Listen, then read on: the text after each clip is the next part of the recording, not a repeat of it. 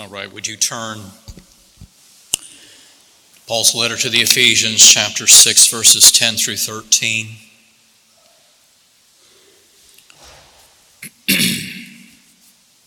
Hear the word of the Lord. Finally, be strong in the Lord and in the strength of his might. Put on the whole armor of God that you may be able to stand against the schemes of the devil. For we do not wrestle against flesh and blood, but against the rulers, against the authorities, against the cosmic powers over this present darkness, against the spiritual forces of evil in the heavenly places. Therefore, take up the whole armor of God, that you may be able to withstand in the evil day, and having done all, to stand firm. This is the word of the Lord.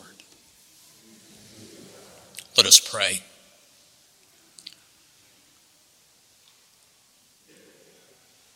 Almighty Father,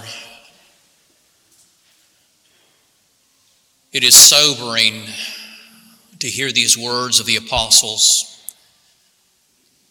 to know that while we live here in Chattanooga, there is also a sense in which we dwell in the heavenly realms, and because of that, we are in the realm of cosmic conflict. Father, I would pray that you would open our eyes to see our situation more clearly this morning.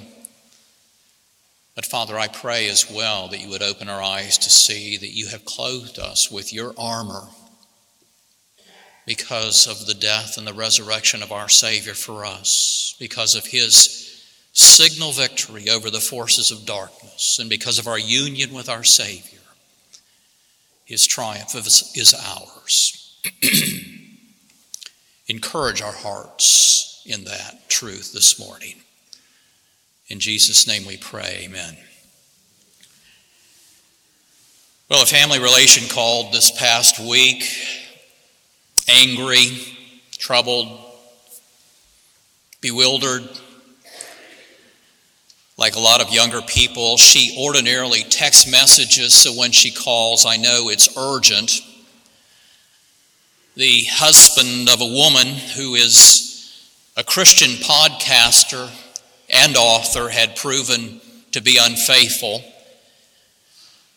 The woman's podcast had helped my friend through some dark times of her own. My friend had even met this woman and her husband at a book signing event in Atlanta. They'd seen such a model couple at the time. But now a pattern of unfaithfulness had been brought to light, and the husband had been terminated from his leadership responsibilities at a prominent church. In the comment section of the online story, haters of the faith were savaging Christianity as hypocrisy. And this wasn't the first marital failure involving people who have touched my friend's life, people she respected, people who encouraged her. And that's particularly what troubled her. It's just so discouraging, she said. If these professing Christians failed so spectacularly, might not she? Might not even Valerie and me failed, she wondered. We talked at length, we prayed, and then after I hung up, I called Valerie and we prayed for her too.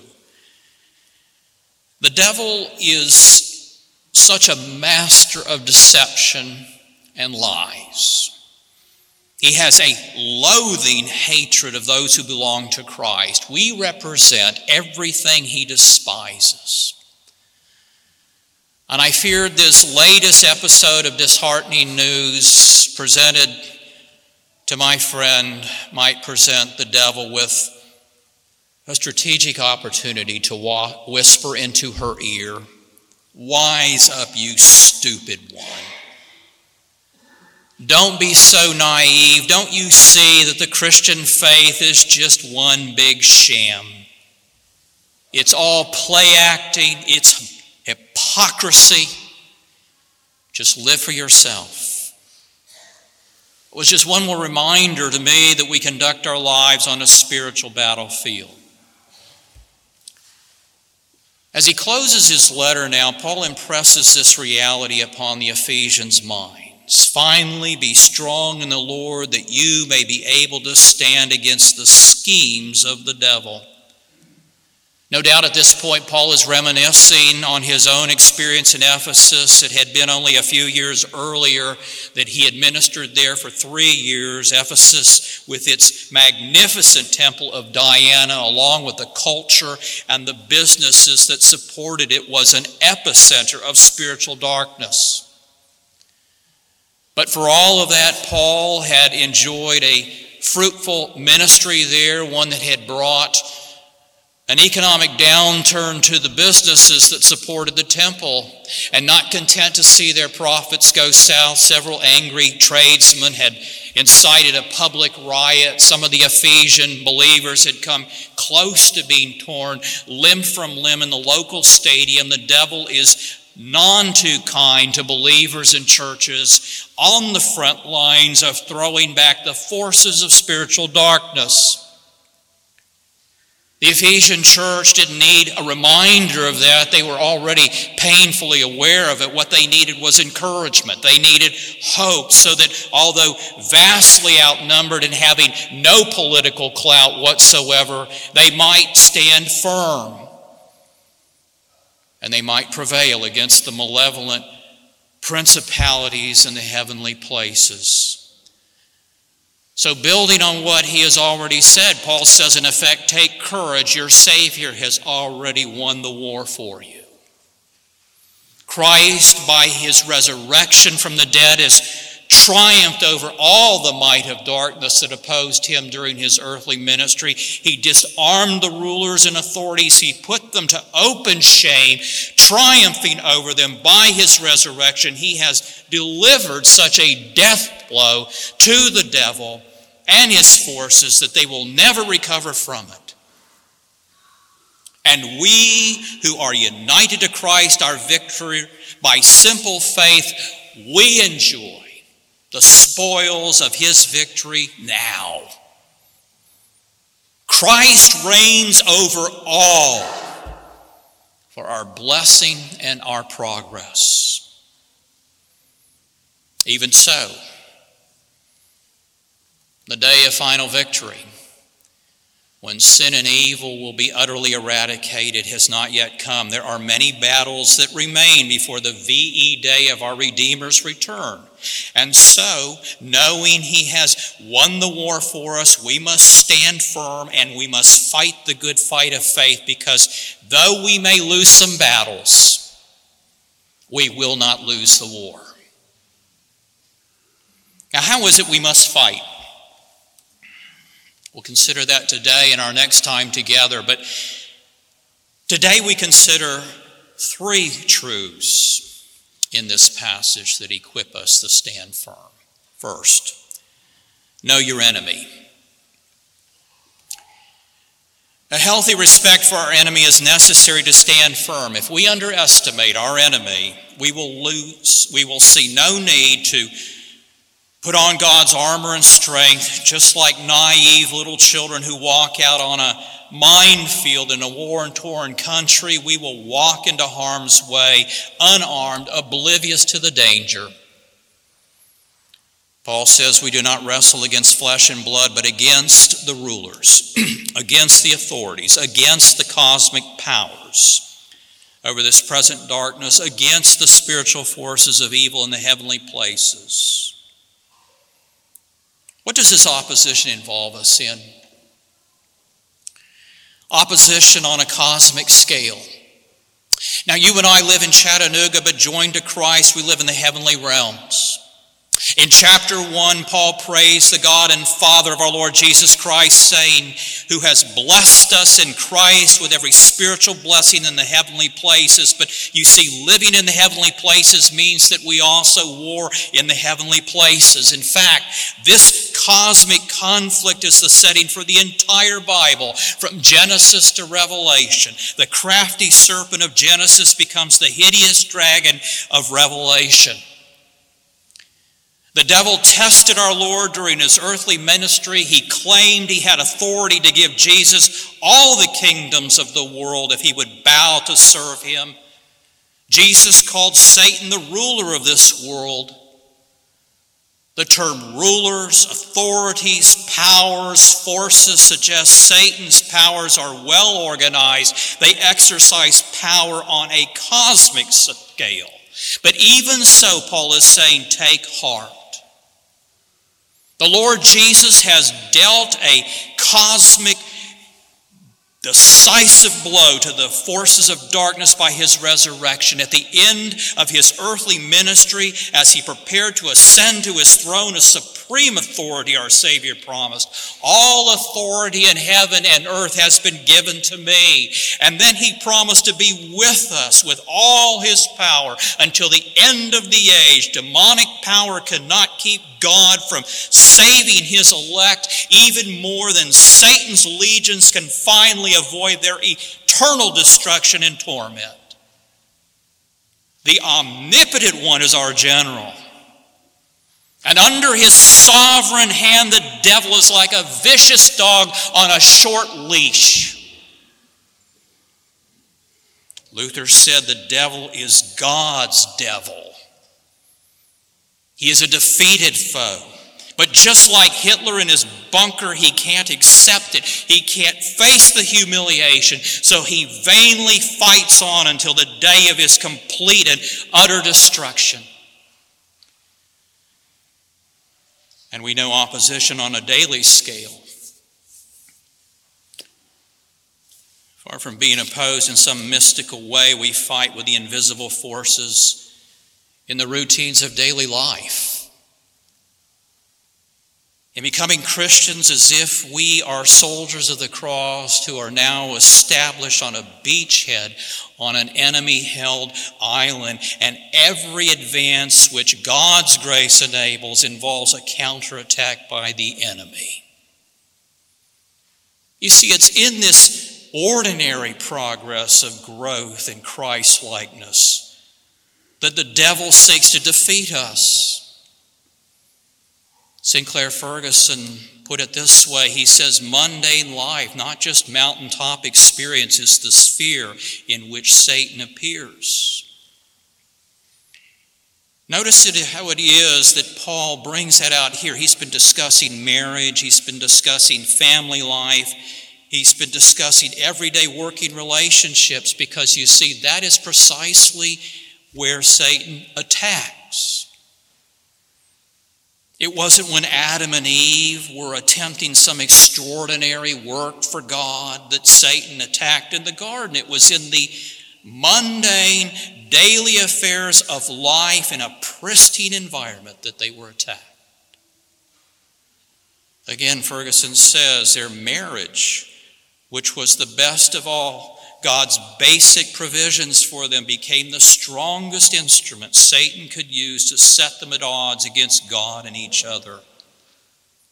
Ferguson says it is in marriage, parent-child relations, and in the daily working world that we need to recognize we are not dealing merely with flesh and blood, but with the rulers, authorities, cosmic forces of evil.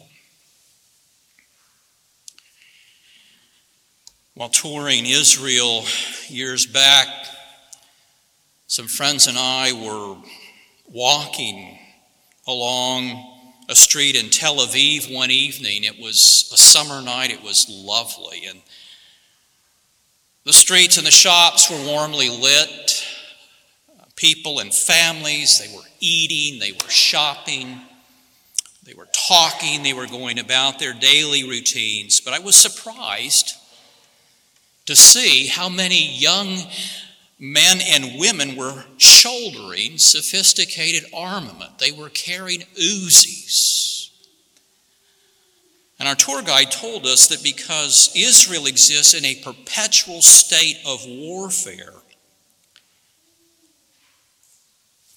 both men and women serve in the army, and each soldier is responsible for supplying and maintaining his or own weapon. But in addition to all that, all are encouraged to take their weapons with them in their daily activities. They simply accept it as a given that they must be prepared for an attack at any time.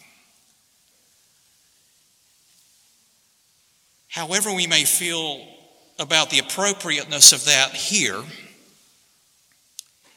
that scene still sticks out in my mind as a picture of the spiritual state of the church. We conduct our daily activities on a spiritual battlefield. We are in a continual, constant state of warfare. And so continually we must be shouldering the spiritual armament of God, prepared for an attack. Know your enemy. And then beware of his schemes. The devil's power is great. He holds the majority of mankind prisoner behind the locked doors of spiritual darkness and unbelief. He is now at work in the sons of disobedience, Paul said back in chapter 2. The devil keeps unbelieving people blind to God's truth. He keeps them in a fixed state of separation from God. The devil acts as both humanity's jailer and executioner. The person who is not a Christian is Satan's prisoner. Satan has him where he wants him. If, however, he becomes a Christian by God's grace and illumination and power, Satan treats him now as an escaped prisoner, and he goes to war to recapture him. And how is it that the devil works? Well, notice how Paul warns us to put on the whole armor of God so that we may stand against the schemes of the devil. He is a schemer. And what are two of the devil's schemes? The first is deception. Deception. The devil is a master of duplicity. The Puritan William Bridge said that the devil will tell us 100 things that are true in order to get us to listen to the 101st thing, which is a lie, so that he might trap us. The Bible calls the devil the father of lies because he is a master of disguising himself and disguising what is harmful. A fishing hook, for example, beneath what he thinks we want, a brightly colored lure if you're a fish. He hides from our minds the painful consequences we ought to consider. If you bite that lure, you're going to get caught and you're going to get cleaned and you're going to get cooked. He hides these things from us so that we might make a false judgment. The devil is subtle, he's crafty, he is a patient angler when he needs to be, he is pushy when he has to be. He is a brilliant student of humanity. He knows us in many ways better than we know ourselves. He hates us.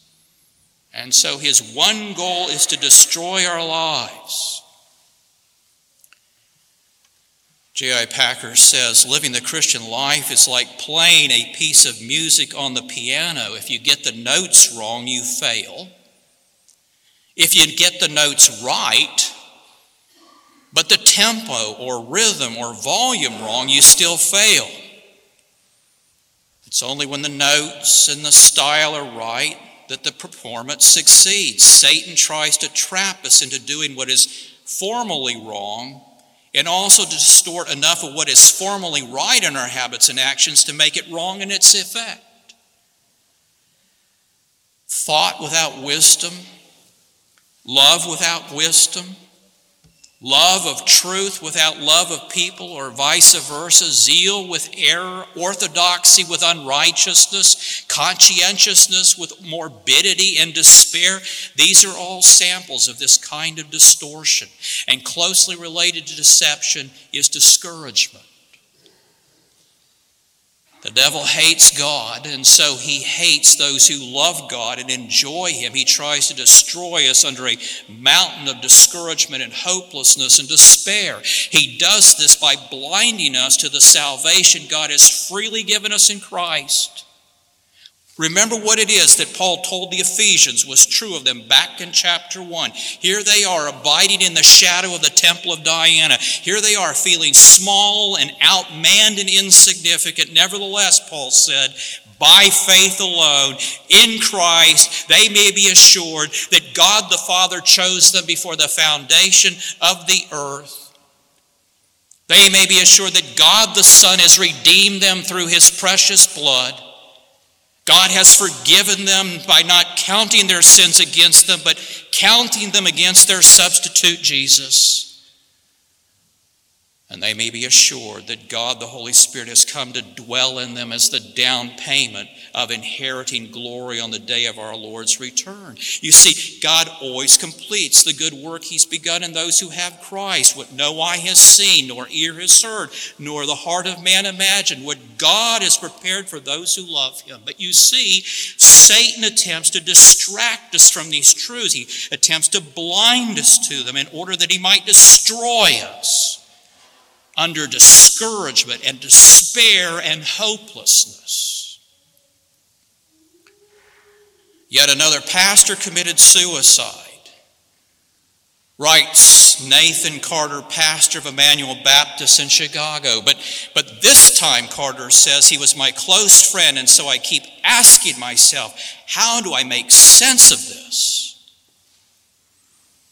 Carter goes on to describe the hardships his friend endured in the ministry, how his church membership dwindled and declined. His friend struggled at times with clinical depression. But Carter takes comfort in the biblical truth that God counts us righteous by faith alone in Christ, apart from our works, apart from any so-called success that we might enjoy.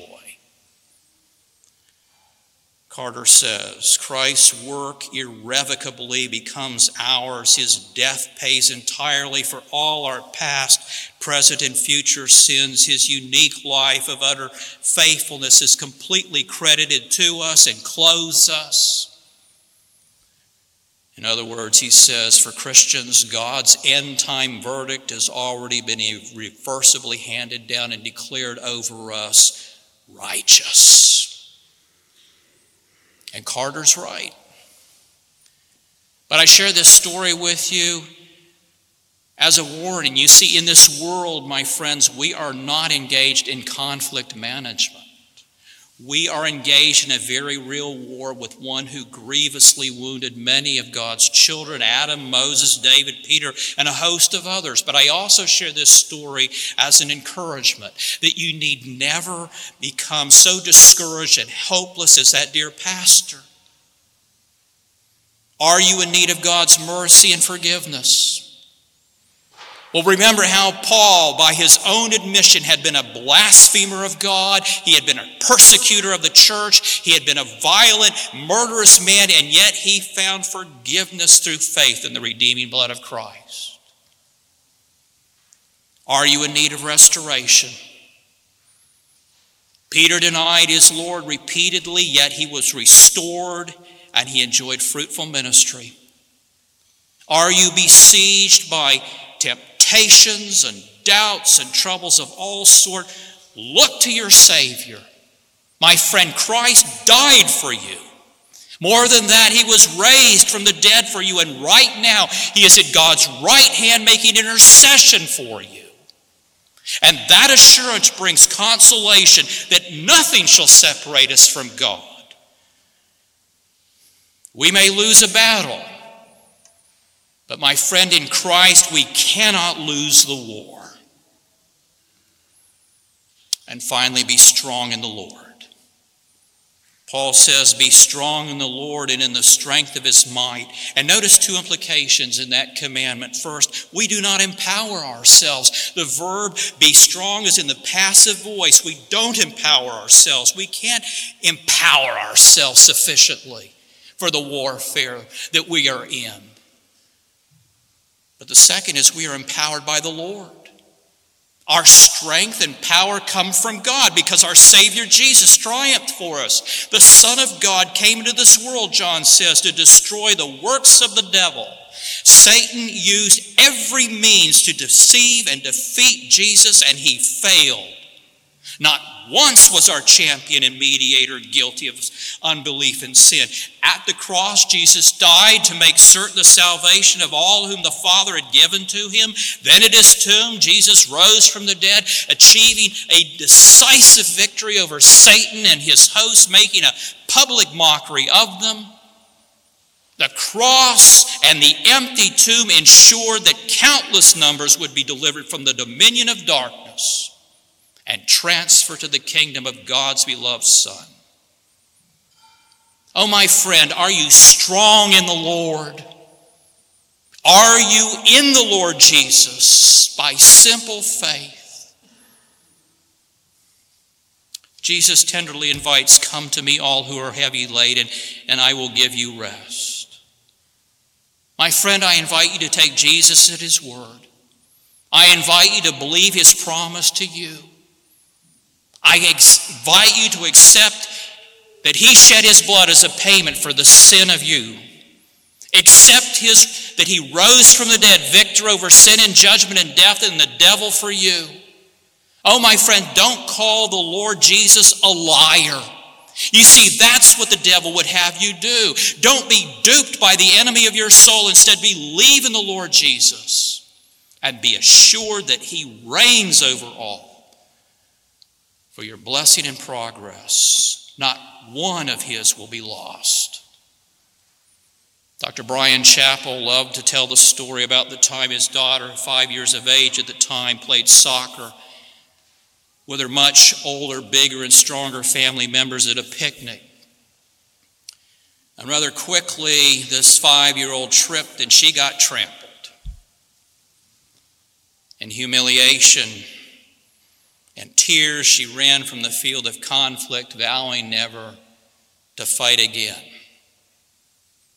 Her father was a wise man. He picked her up in his arms, and hugging her to his chest, she played the rest of the game, held up and supported by him.